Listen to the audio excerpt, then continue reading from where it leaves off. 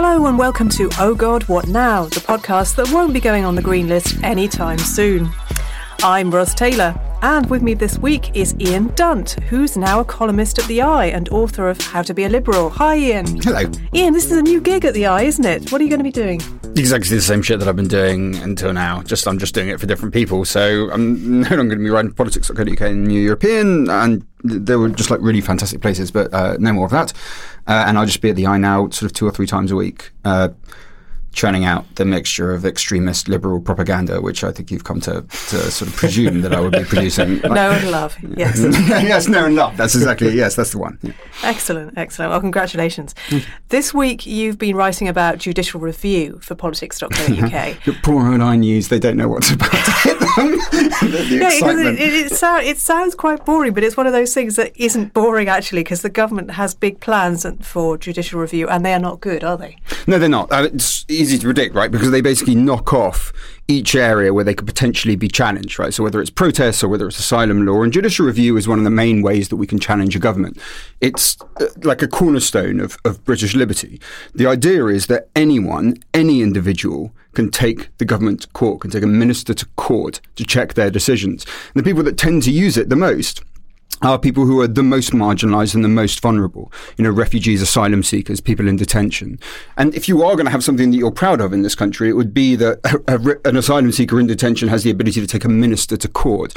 Now, that is exactly, of course, where they've targeted their attack. They've done it, this is Buckland this time, and so it's rather more incremental. It's a little bit less of the sort of fire and brimstone reactionary approach that Priti Patel has with her bills. However, what it does seek to do is close off court proceedings at a certain point. So they've done it now in immigration cases with the upper tribunal. Up until now, you could have judicial review against an upper tribunal decision. It would then go on to the Court of Appeal and on and on and up. They've now closed that off. They think effectively, and it probably is effective, at that level. And they're going to start looking around at other areas of law. The first place they're going to look is security and see what they can do about sort of some of the Blair era sort of institutions, very secretive, looking at security issues, and see if they can close them off against judicial review as well. So this is more incremental, it's more subtle, and most people won't pay attention to it. But in its own way, on a legal basis, it's just as damaging as those more sort of obviously theatrically draconian attacks from people like Priti Patel. Alex Andreou is an actor, singer, writer and prolific podcaster. Hi, Alex. Hello, Ros. You've been watching the state of Franco-British relations this week. The state of it. How are they? Is it an entente cordiale right now, or is it not? It's neither entente nor particularly cordiale. I don't say this. So former French ambassador to the UK, Sylvie Berman, says as long as Boris Johnson is in charge, it will be hard for the bilateral relationship to move forward. Former UK ambassador to France, Peter Ricketts, says it's as bad as he can remember it. And talking to contacts and looking at what is being briefed to the papers, I can well believe that. Multiple officials say that the French are exasperated at Johnson's habit of just getting on calls without having even looked over the brief and veering off the subject they were going to talk about what he wants to talk about. We saw a glimpse of that at the G7, actually. Everyone was pissed off at him at the G7 because they didn't want it to be overtaken by Brexit stuff. They wanted to talk about the global vaccine program. They wanted to talk about China. They wanted to talk about the environment. What did they end up talking about? What Macron said in a private conversation about Northern Ireland. And so it's bad at the moment. It is as bad, I think, as I've seen it be. In May, around the Jersey fishing stuff, a Home Office official actually briefed to the papers that Macron had small dick energy. I mean, this is where we're at the moment. The reason it matters is because I think there is a danger that we slide from being seen as unreliable to being seen as someone with whom other countries can't do business at all. And at a time when we're looking for business, that is catastrophic. He definitely doesn't have small dick energy, does he, Macron? I mean, he's got many faults, but you don't look at him and think small dick. No, I mean, I think sort of Napoleon, or would-be Napoleon. He's massively, his ego. I love the nation that Ian looks at Macron and thinks about his dick at all. I've thought of nothing else, darling. It makes me smile. Our special guest this week is Christina Pargle, Director of the Clinical Operational Research Unit at UCL and a member of Independent SAGE. Hello, Christina, and welcome to the show. Hello. Have you had any kind of break since March 2020? You must be exhausted. Are you getting a holiday this year? I have. I've taken my holiday. I took them early because I wasn't sure what was going to happen this summer, like COVID planning. So yeah, I've been to Scotland, been to Wales. I'm now watching the Olympics, which is amazing. Like, it's such a break. Honestly, I'd forgotten how much I love the Olympics. So it's a little slice of normality every day. Before we start, a quick update on our live show coming this Tuesday, August the 10th at the Leicester Square Theatre. We're taking a few extra steps to make it properly COVID secure. We stopped selling tickets with the venue at 75% capacity to make extra room for social distancing. It'll be an all-masks audience, so please don't forget yours. And we're having a longer interval and no merchandising stall to cut down on crowding in the bar. Also, for those who don't fancy the trip into town or aren't in London, we've decided to stream the whole thing live for free to our Patreon backers. We'll be live online from 7 p.m. on Tuesday the 10th. So if you want to watch the show, search Patreon Oh God What Now podcast and sign up to support us. Invitations are going out to Patreon backers before the weekend. And for those who are coming to the theatre, special late breaking news. Bring a pen. There will be bingo. For real.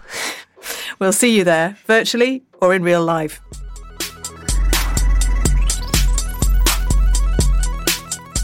Firstly, are we finally seeing the beginning of the end of the COVID pandemic in the UK, or have we been here too many times before? Christina, the government's just announced that 16 and 17-year-olds will be offered jabs. Do you welcome that? Yeah, I mean, of course I welcome it, but they should really be offering them to 12 to 17-year-olds. We just did some analysis, actually, that's under review with The Lancet, looking at that risk-benefit calculation that the CDC and the States published. JCVI haven't published anything. And what it is that if you vaccinate teenagers, there are 4 million, roughly, in England, then you know what the harms are, right? If you know that it's, say, 40 per million cases of heart inflammation, which is what they're worried about, then you know that if you vaccinate everybody, you'll end up with about 160 cases. So that's given. But then there are harms from COVID. So maybe for 1 million people with COVID, 5,000 children might end up in hospital. So how much COVID is there going to be to offset that risk from the vaccine? And we did those calculations, and you'd have to get to levels below where we were in April for it to kind of equal out. And we're nowhere near that. We're 10 times higher at the moment. And so actually vaccinating children will prevent about several thousand hospitalizations just over the next few months. So the risk benefit is just there. And that's without thinking about long COVID. It's without thinking about infection taking you off school. It's without thinking about variants. It's without thinking about onward transmission. Any of that stuff, it's still beneficial. So for me, it's like, why are they not doing it 12 to 17? Why haven't they started it in time for the next school year? Because we're not really going to be able to vaccinate people fully till before September. I heard someone from the World Health Organization, I can't remember the name, I'm afraid, saying that there's a danger that if you sort of leave a group of unvaccinated people, it can become a reservoir where the illness basically keeps renewing.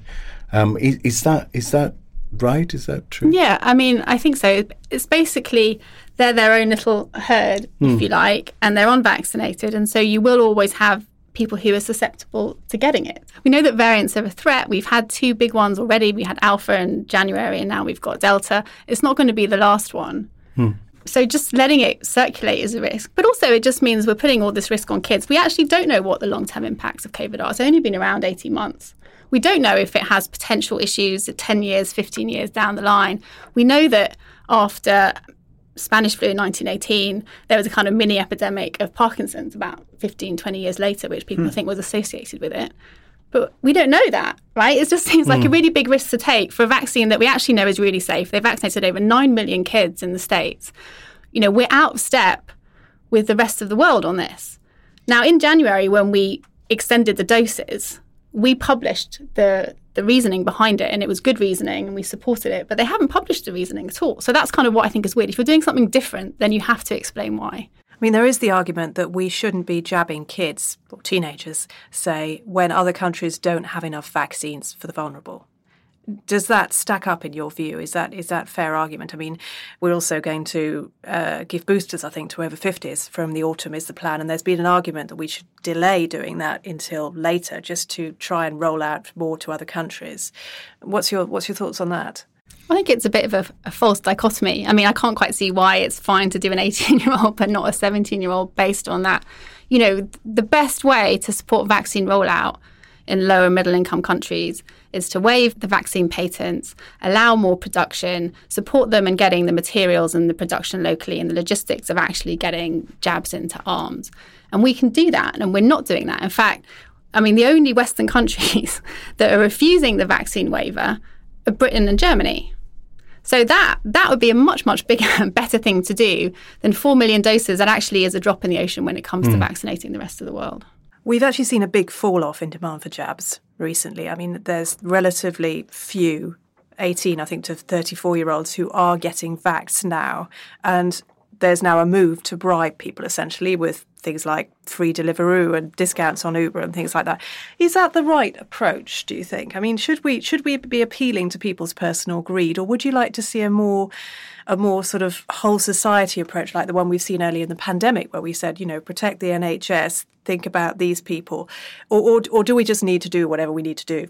I mean, ultimately, I want people to be vaccinated, and quite how we get there, I don't really care. I think vouchers and delivery things, I mean, will it work? You know, why not just give people £5 or 10 quid? I'm not quite sure.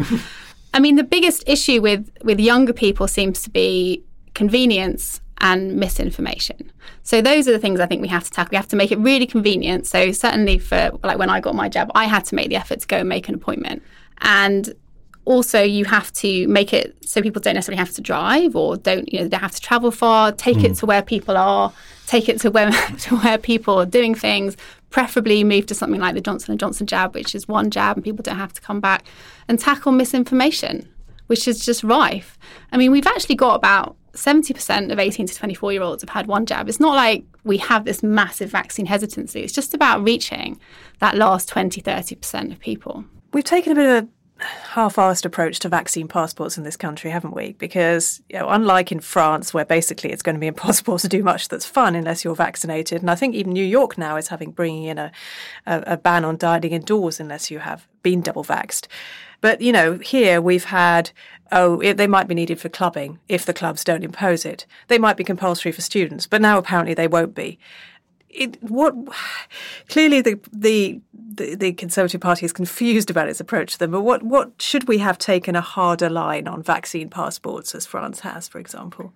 I mean, I am really in two minds about vaccine passports. So I was quite anti them on the grounds that actually a lot of people who were hesitant about the vaccine had good reasons to be hesitant, particularly people from ethnic minorities who we know we know there's structural racism in how people access healthcare, and we know that people have genuine concerns about that. And you can try and address those concerns and answer those questions instead of trying to force people. So if you're worried about the state, then having a vaccine passport is not going to alleviate that worry. But that said, seeing what happened in France and seeing the massive uptake they've had since then, you kind of think, well, actually, it does seem to work. But then they've also had the protests. And what you don't have in France is I don't think they collect data on ethnicity. Do they? That's not, in fact, they're not even legally allowed to. I haven't seen any. So what I don't know is how they're going to evaluate who's now being left out of public life that way. So I think if we did do it here, you would absolutely have to make vaccines very easy to get.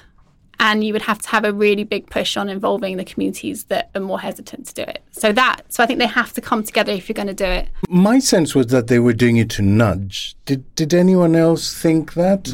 Or am I alone? There's a widespread that they were saying, ooh, you know, you need a vaccine passport to go to the pub. And then suddenly, like, 1 million young people think, shit, I better get my vaccine. But then they don't have to actually carry it out, as it were. They can just keep threatening to do it. The trouble with inept government forever. is that you can never tell when they're just being inept and going one way or the other, or if it's a strategic background check, and it could be either. See, I actually don't think it is nudge, because I think the government does have an ideological thing about no IDs, and I think that kind of is what worries them about it.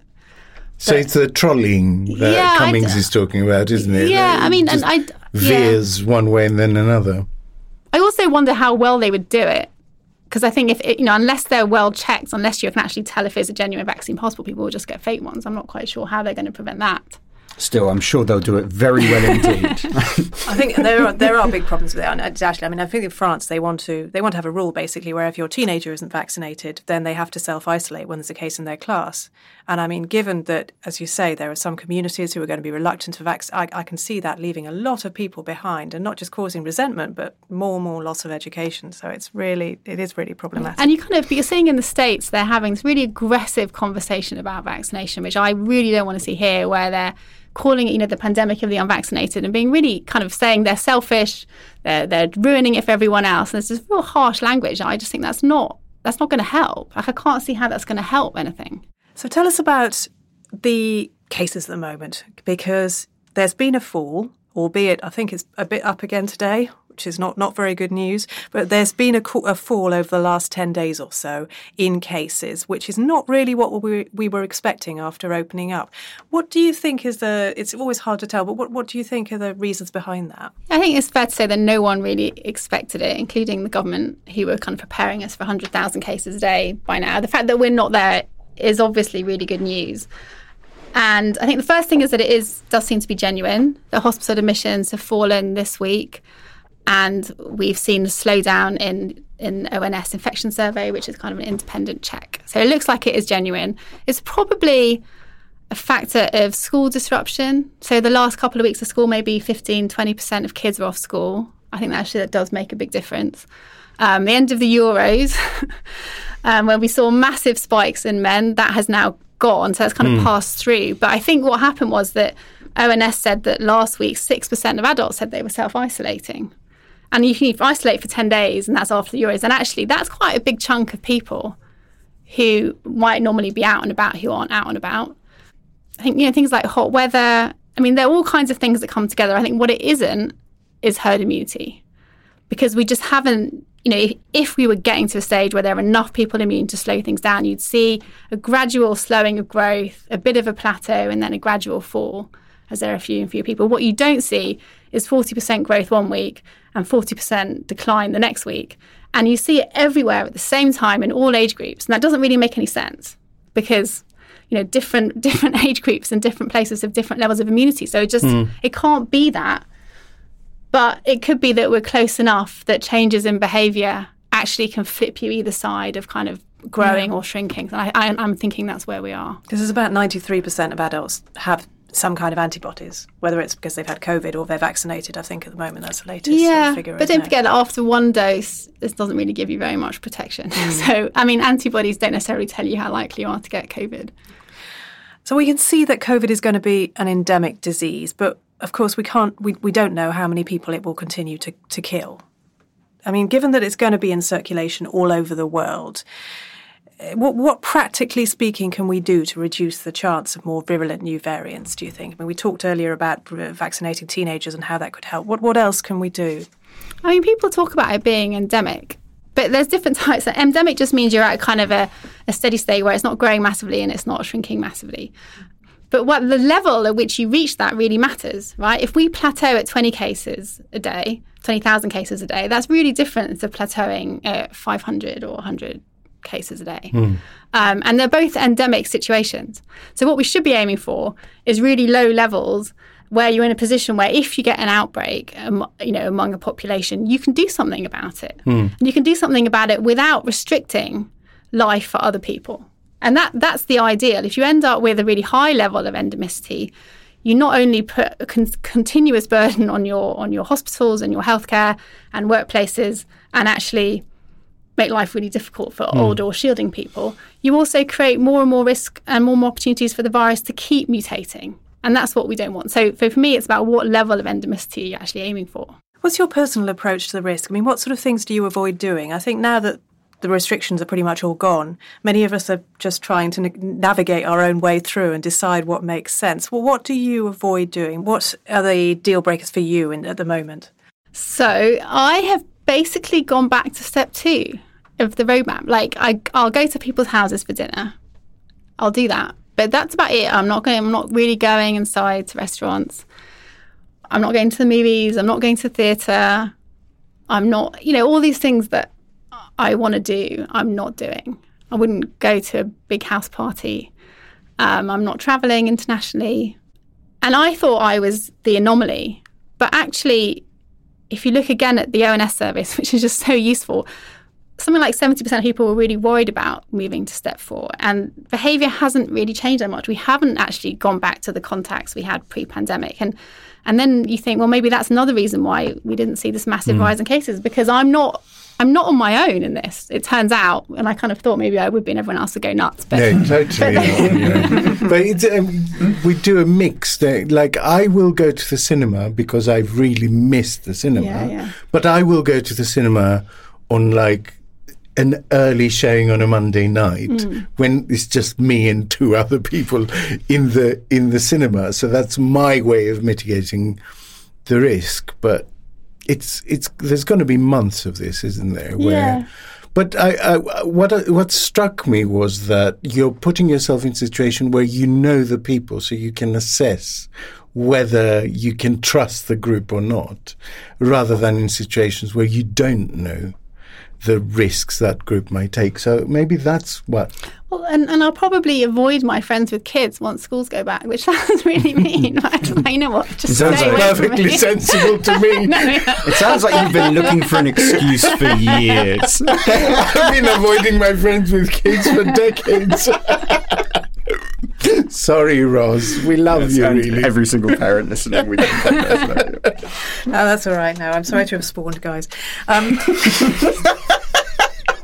Let's talk a bit about long COVID, because you've warned a lot about the danger, what we don't know about long COVID and the risks of it. Are we any closer to being able to treat long COVID, or have any idea of how prevalent it is? I mean, I don't think we're that much closer to being able to treat it. There aren't any kind of approved treatments for it. You tend to kind of be treating the symptoms, and they've now just started with all these specialised long COVID clinics to try and help people, I guess, manage their symptoms. We know a bit more about prevalence, but it's a really hard thing to measure, because you're kind of relying on people to self-report how they're feeling. And it's not like you have a blood test. A lot of people didn't get a COVID test, so you can't even prove that they've had COVID, which is quite a barrier actually to accessing care. Antibody tests aren't very good for telling if you've had COVID several months later. So that's quite hard, but you have different ways of measuring it, but it looks as if it's somewhere between 10% and 50%, right? And that of people who have COVID end up with long-term symptoms. Now, that's a really, really big range, but what it is that even the smallest number is a huge number of people. So I think we do have to take it seriously. And people can say, well, it might resolve after 12 weeks or 16 weeks or whatever. I'm like, that's a really long time. Like, I do not want to be out of action for 3 months. And if you're a young person who's working or studying or at school, that's a massive dent in your education. What has most surprised you about the pandemic and the way it's played out? I mean, I don't know how much you thought about what a pandemic would be like before it happened, but what has really taken you by surprise in the way it's been managed and the way, I suppose, the virus has mutated as well? I mean, did you expect it to mutate so fast? Were we slightly foolish to think that it wouldn't? I mean, to be honest, what surprises me the most is that anyone listens to me about anything. But it's always surprised me as well. And my mum, who's always like, why are they talking to you again? You're not saying anything different. I mean, one of the most surprising things is how quickly we got used to it. Like, do you remember the first lockdown? I remember watching Boris Johnson say, you can't leave your home, exercise once a day. And I remember going out for my run, seeing a policeman and just being like, fucking hell, like, it felt like you were in a movie, like, seriously, like an end of the world movie, and this is it. And what are we doing? And you had no idea if it was going to work. We didn't know what was going to happen to the NHS. I didn't know if I was going to see my parents again. I mean, like, it was really quite a big thing. And by the third lockdown, it was like, all right, I've got this. I kind of know what I'm doing. And you kind of have your mechanisms, and people stop bothering with Zoom parties. Well, at least I had by then. And that's what surprised me, is actually now we're in a world where things that 2 years ago seem unimaginable, like everyone wearing a mask on public transport, whatever, just now are normal. And that you just kind of think, well, how adaptable are we? And what's the next big thing that in 10 years' time we think, oh my God, I can't believe we were doing X. In terms of the variants, like, well, I wasn't expecting it, but I'm not a virologist. I mean, the last summer it was all like, oh, it's mutating really slowly, we're fine. And now, we look back on the good old days of shitty old COVID that could barely spread compared to Delta, and you're like, bring it back. Basic COVID. But I think Basic COVID, bitch. I think once Alpha came along, and I remember I was WhatsApping you at the time, and I was listening to the press conference, and he said it's more transmissible, and I was like, that's really, really bad news. Then you're like, okay, well, this is going to be a problem, and we've seen it be a problem. And there'll be new variants, for sure. And what we just don't know is quite how far it can go in terms of vaccine resistance. That was a really ominous note. You're not going to end the section there, are you? That's fucked. Dun, dun. Has anyone got any other questions for What makes you happy? What's your favourite food? Anything but that. If you want ominous, you have to go back to bird flu, which is coming, and it's much worse. Oh, Jesus, no, you know what? Definitely end that segment. End that segment quickly.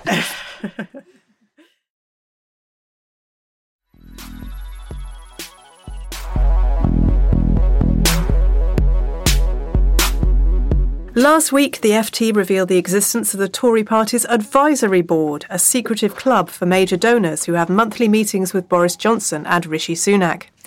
Unsurprisingly, the club does not appear in any party literature, with Mohammed Amersi, a businessman and Tory donor, telling the FT that to join, one needs to cough up to £250,000 per annum or be a friend of Ben Elliott, who is co-chair of the Tory party. This, incidentally, is even more exclusive than the pre-existing leaders group, where donors gave only £50,000 and have monthly lunches with ministers. Sources say that in these meetings, donors have repeatedly called for lower taxes.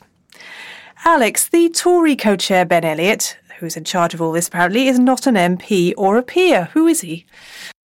So Ben Elliott is a very rich, very well-connected guy.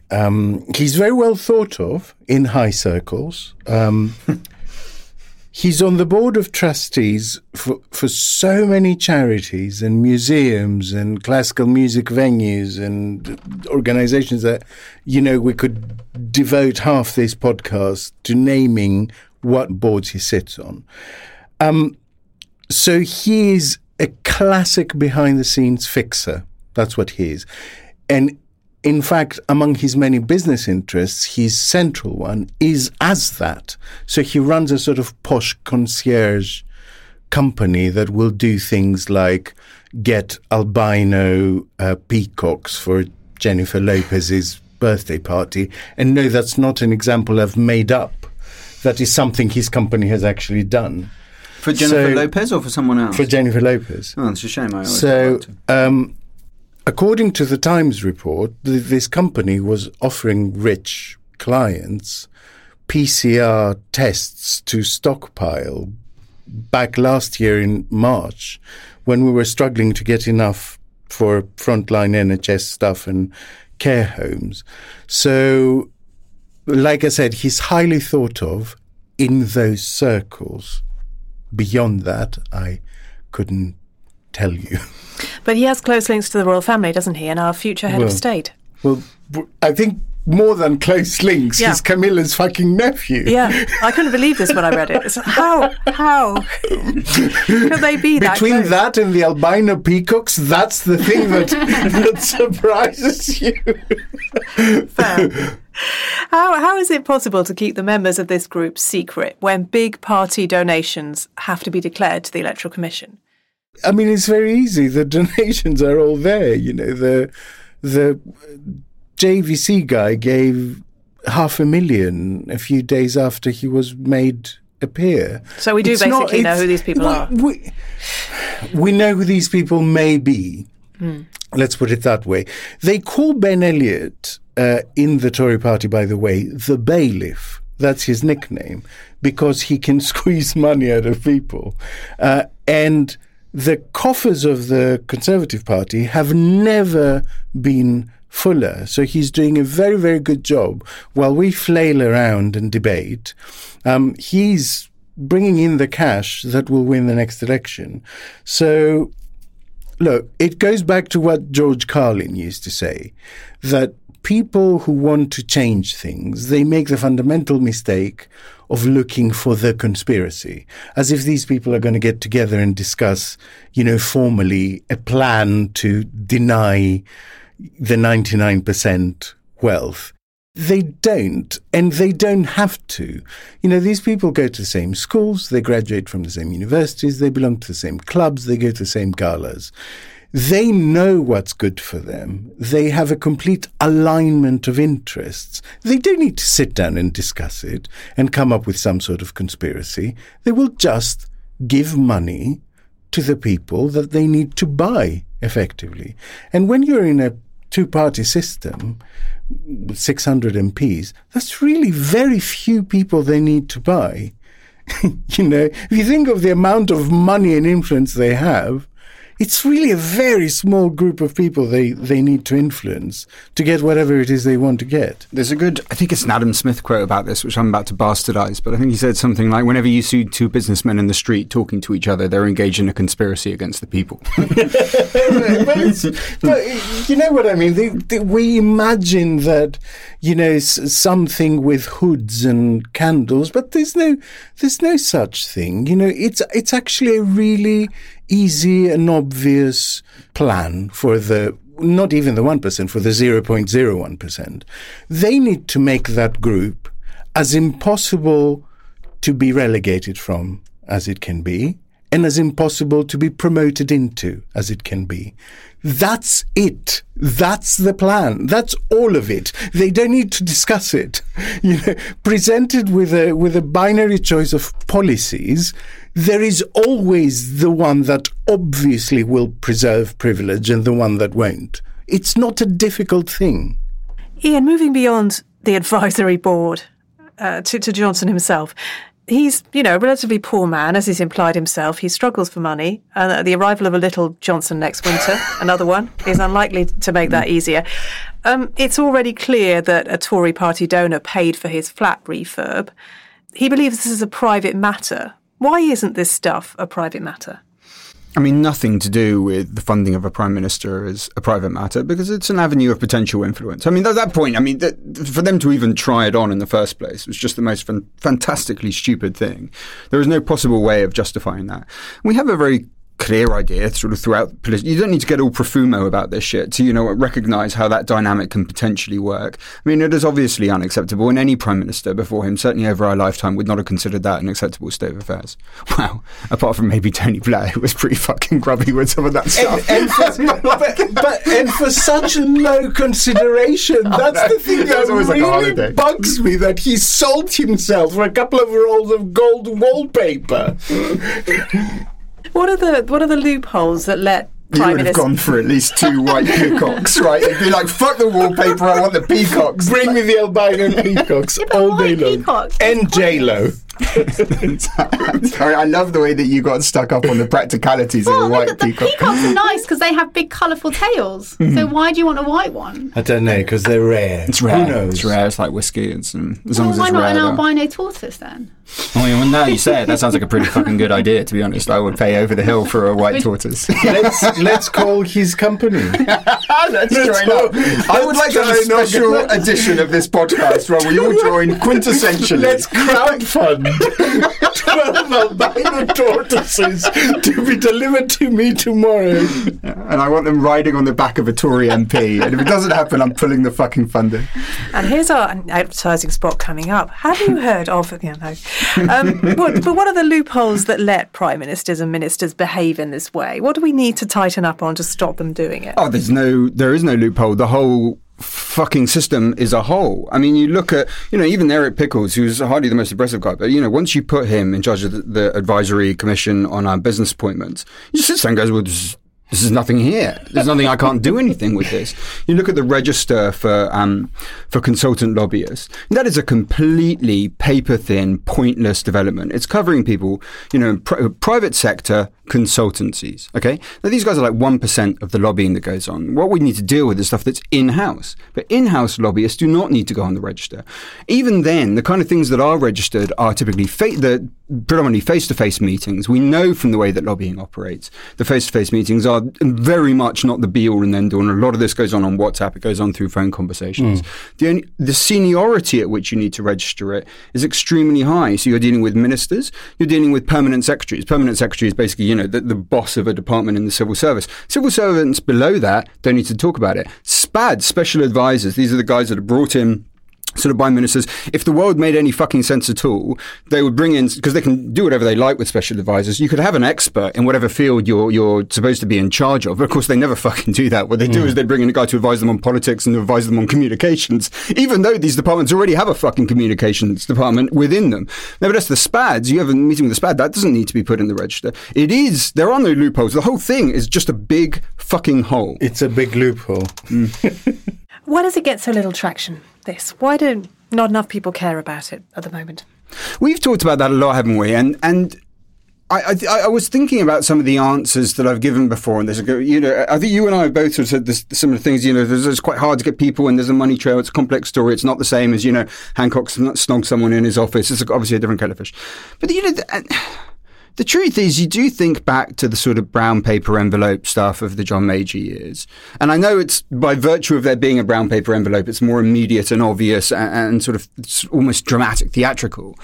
But I don't think it's just that. I can't help but feel that there's been a deterioration in our assessment of how government works. I think that's to do with the financial crisis. It's to do with stuff at the BBC. It's to do with phone hacking. It's to do with MPs' Brexit. Expenses. It's to do with Brexit. Was and big trapdoor for all this stuff. We just don't expect really that we are going to have very high principles in government. We just think people do pay for excess. There's an assumption of it's just fucking corrupt. And that has veered against us horribly. So now when we're presented with an administration that is so much more pernicious in this kind of practice, paradoxically, it causes them even less damage because the whole of our political culture has deteriorated in such a severe way. Chris Gray wrote a very smart piece for Byline Times this week in which he was basically saying that we are left with the trappings of democracy, but a hollowed out centre. And you can see that he makes a very good example of the parliamentary language debate. We enforce meticulously the rules on parliamentary language, but the morality that lies behind those rules, which is that you mustn't behave like an oik, we do not enforce, and in fact we expect them to behave like oiks. It's also a function of the poor quality of people who go into government now. And I think there's all kinds of reasons for that, but we have such low expectations of politicians. I think also we've just taken democracy for granted, that we haven't seen here how corruption can poison your democracy and how fragile it can be. And so you just don't see the danger and you don't believe the danger. And you're seeing it in the States as well. And there's this concept that as a foreigner I noticed from the moment I arrived here, this above board, the concept of above board, that if I declare something, somehow the conflict goes away. But no, you're declaring something for people to see there's no conflict. A health minister, I remember Andrew Lansley receiving a donation from the owner of a private health care company to his private office while he was health secretary. And it's like, you can't declare that conflict away. It doesn't disappear just because you've said, look, I'm taking money from this guy. Christina, I wanted to talk to you about PPE procurement because as someone close to the NHS, I'm sure you've observed it with the horror, the way that contracts went straight to friends and contacts of the cabinet and Dominic Cummings and so on. I mean, there's an argument, obviously, that we had to act quickly and that every other country has been doing the same thing. From where you're standing, what did it look like? I mean, I actually find this a really difficult question. When things really went bad in March, everybody I knew was trying to do something, and you just want to do something. And to do that, you reach out to the people that you know and you trust, because that's just how networks work, right? So I was involved a bit in the London Nightingale and setting that up. And it was kind of this expanding network of people reaching out to people they'd worked with, people they trusted, people they knew were good, all coming together and doing something, quite extraordinary. It wasn't necessarily, in retrospect, maybe the best choice, but it felt like it at the time. or the kind of research collaborations that I worked in, or even things like Independent Sage, right? It's people that you know. But the issue with that is you don't necessarily get the best people. You leave out all the people who are already left out because they don't have access to those kind of contacts. And there's no scrutiny. And you're not necessarily doing the things you need to do. So in PPE, you know, like they spend millions on the face mask with loops when you can't wear that in the hospital. You need, you know, much better fitting masks. And it's how do you balance the need for transparency and competence against speed and the natural instinct to go with people you trust? And I don't know what the answer to that is, but I think we need to work it out before a pandemic. You know, that's part of pandemic planning, isn't it? It's putting in place the processes that let you react to things really, really quickly. Yeah, because they let the stocks of PPE, basically they sat around for too long and they expired. I think that was the case, wasn't it? Yeah. And we didn't. And the thing is, we didn't have enough, and they knew that from the beginning, and they could see what was going on in Italy, and yet somehow it was like, no, we're fine.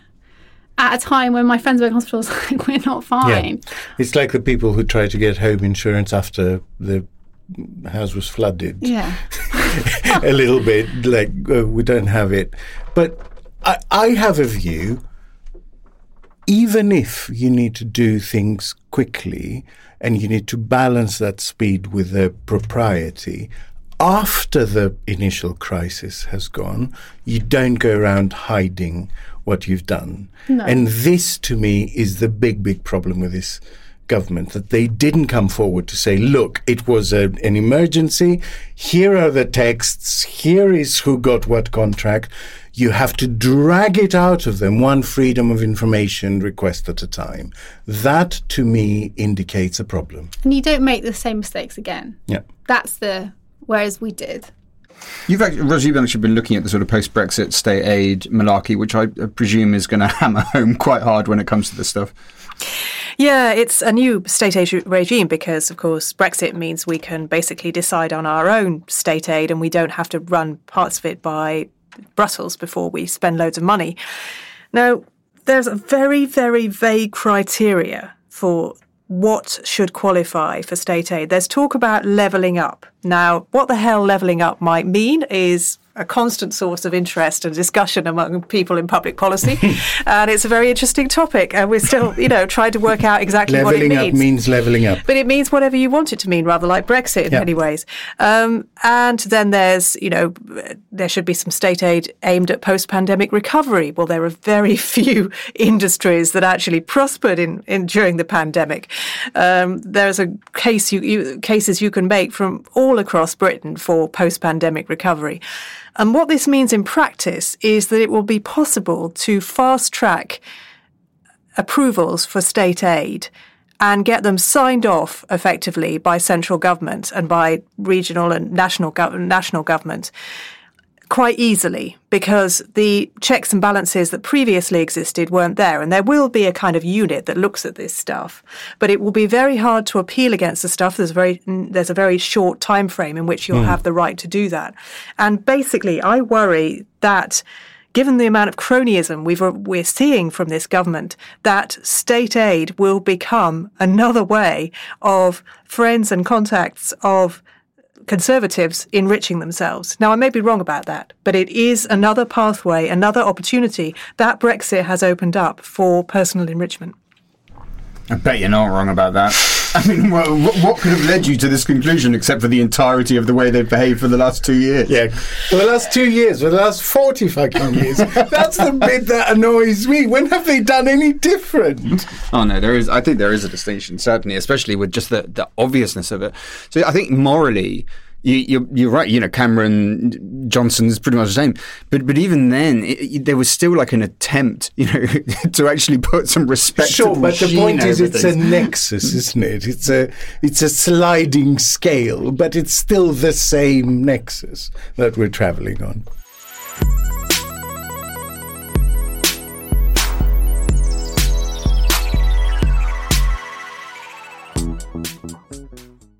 Now it's time for Underrated, Overrated. Our guest, Christina Pargle, is in the hot seat this week. Christina, what have you chosen? I've gone with an Olympics theme because that's what I've been doing for the last 2 weeks. Not doing the Olympics, watching the Olympics. So underrated is I've decided to go with women's weightlifting because it's quite addictive, and I've been thinking about what makes it good. So one of the things is that it's actually really tactical because they get to choose their weights and they can see what other people have done. So it kind of changes as you go along. It's really difficult. So especially the women, obviously I'm a woman, but, they're lifting, 2 times my body weight over their heads. I'm just like, Jesus Christ, that is just genuinely impressive. It's quite short, so they're only 6 lifts, and you can tell if someone's done it. So unlike, I love, I love diving, I love gymnastics, but I have no idea whether one pair's better than the other. I need the commentator to tell me that a triple twisting flip is better than a tuck forward somersault or whatever. I don't know, and I can't tell. But with weightlifting, they're just holding this big thing above their head till a beep goes off. It's really impressive. And then when they drop it, and the joy, it's just I just burst into tears every time they do a lift. I burst into tears. It gets quite tiring after a while. But it's just incredible. It's brilliant. It's quite primeval, isn't it? Because it's almost like you can imagine people having sports sort of competitions 2,000 or 3,000 years ago in which they're showing how heavy the boulders that they can lift are. And it always feels like it's the kind of, primeval part of the Olympics, even more so than running a long way, which is, clearly Greek, as Alex will know very well, has a running a long way? Heritage. I think it predates. I'm sure it does. Classical Greece. But it's just, I don't know, the British woman who got silver the other day, Emily Campbell, and I was watching it, and she had to go 8 kilograms higher than she'd ever lifted before to win silver. Wow. And she could have stuck with bronze, but no, she said, I'm going to go for it. And then it's the one where they have to kind of put it up onto their shoulders and then do the splits and lift it above the head or whatever, and you kind of get halfway there. Listeners won't know this, but Christina is currently doing the least convincing reenactment of lifting a heavy object that I've ever seen.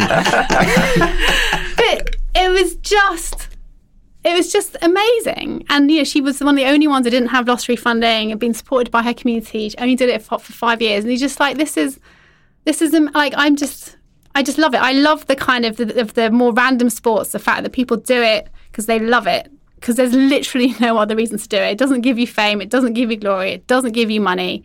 It's hard work, but they do it because they love it. And then in that 4 years, they've achieved their live stream. And how can that not be? I just feel so lucky to be able to watch it. I just love it. I absolutely love the Olympics. But what's overrated in your opinion? Oh, the 100 metres. Yeah, that one. Well, because firstly, it's over so quickly that you don't really get into it. It's 9.8 seconds or whatever. And then there's no real tactic to it. You just run as fast as you can.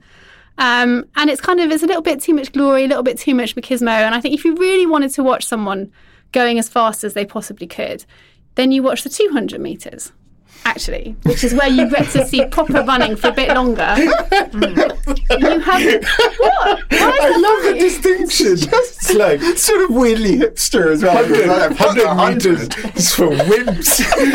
200 metres, that's the real game. You have a little bit more suspense as you watch the stagger unravel around the bend. You don't quite know where everyone is until they get round the bend. You get to watch someone running round a bend, which if you're thinking about running away from someone is a really useful skill. So you want to see straight running and bended running. So I think if you actually just want fast running, it's the 200 metres.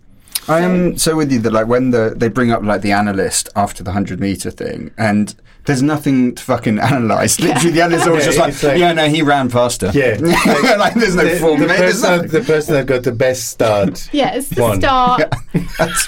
And I'm sure there's more going on there that I understand, but mostly they just suddenly go, the fast bloke won the race, turns out. Usain Bolt was the exception, because it was a bit of like watching a giraffe beat a cheetah. He was just so big, tall, and then just kind of ran fast.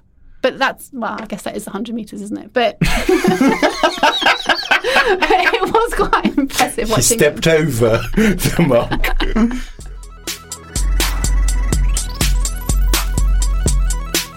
Now it's time for But Your Emails. This week, DPT says, now that COVID cases are falling, I see lots of the usual suspects arguing on social media and in opinion columns that somehow this proves lockdowns were a waste of time.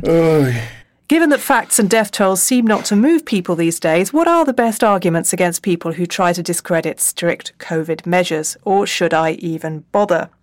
Christina, what are your thoughts on that one? Don't bother. I mean, honestly, if at this point you don't think restrictions work, then nothing's going to change your mind. I mean, it's an infectious disease. It spreads by people being in contact with each other. If you restrict contact, it's going to reduce transmission. I mean, there's no logic to thinking it doesn't work. You can have really interesting debates about whether it's worth it, what the trade-offs are, how do you support people who are affected by lockdowns. But saying they don't work, I mean, it's just nonsense, and you shouldn't give it the time of day. Okay, DPT, don't bother. Just try and zone out. Try and zone out. Anybody else got any thoughts? No, I think that's that. Okay. And that's the show. My thanks to Alex. Thank you. Ian. Thank you. And our guest, Christina Pargle. Thank you for having me. In the extra bit for Patreon backers, we're talking about Latin. Gavin Williamson wants to bring it back, and now everyone's in a rage about elitism, private schools, passports to privilege, and whether Caecilius est in horto or not. You'll hear a quick preview of this epic symposium after our theme song, Demon is a Monster by Corner Shop, and a thanks to our latest backers. Many thanks and best wishes from me to Dave Home, Nikki Maram, Mike Wilcox, Dayron Green, Chris Jobling, Nick Young, and Renate Schmidt. And it's a big hello from me to Alison Bland, Jack Lewis, Nicola Garvin, Eugene Leahy, Jeff Clarence, Barry Nags, and Chris Parry. And finally, thanks from me to Diana Howlett, Jeff Heerman, Kobe, Norman Driscoll, Leslie Buchanan, James Bidler, and Kim Reynolds. Oh God, what now? Was presented by Ross Taylor with Ian Dunt and Alex Andreu. The producer was Andrew Harrison. Scripting was by Jacob Archbold and Nat Amos. The assistant producer was Jelena Sofronijevic, and audio production was by me, Alex Rees. Art direction by Mark Taylor. Oh God, What Now? Is a Podmasters production.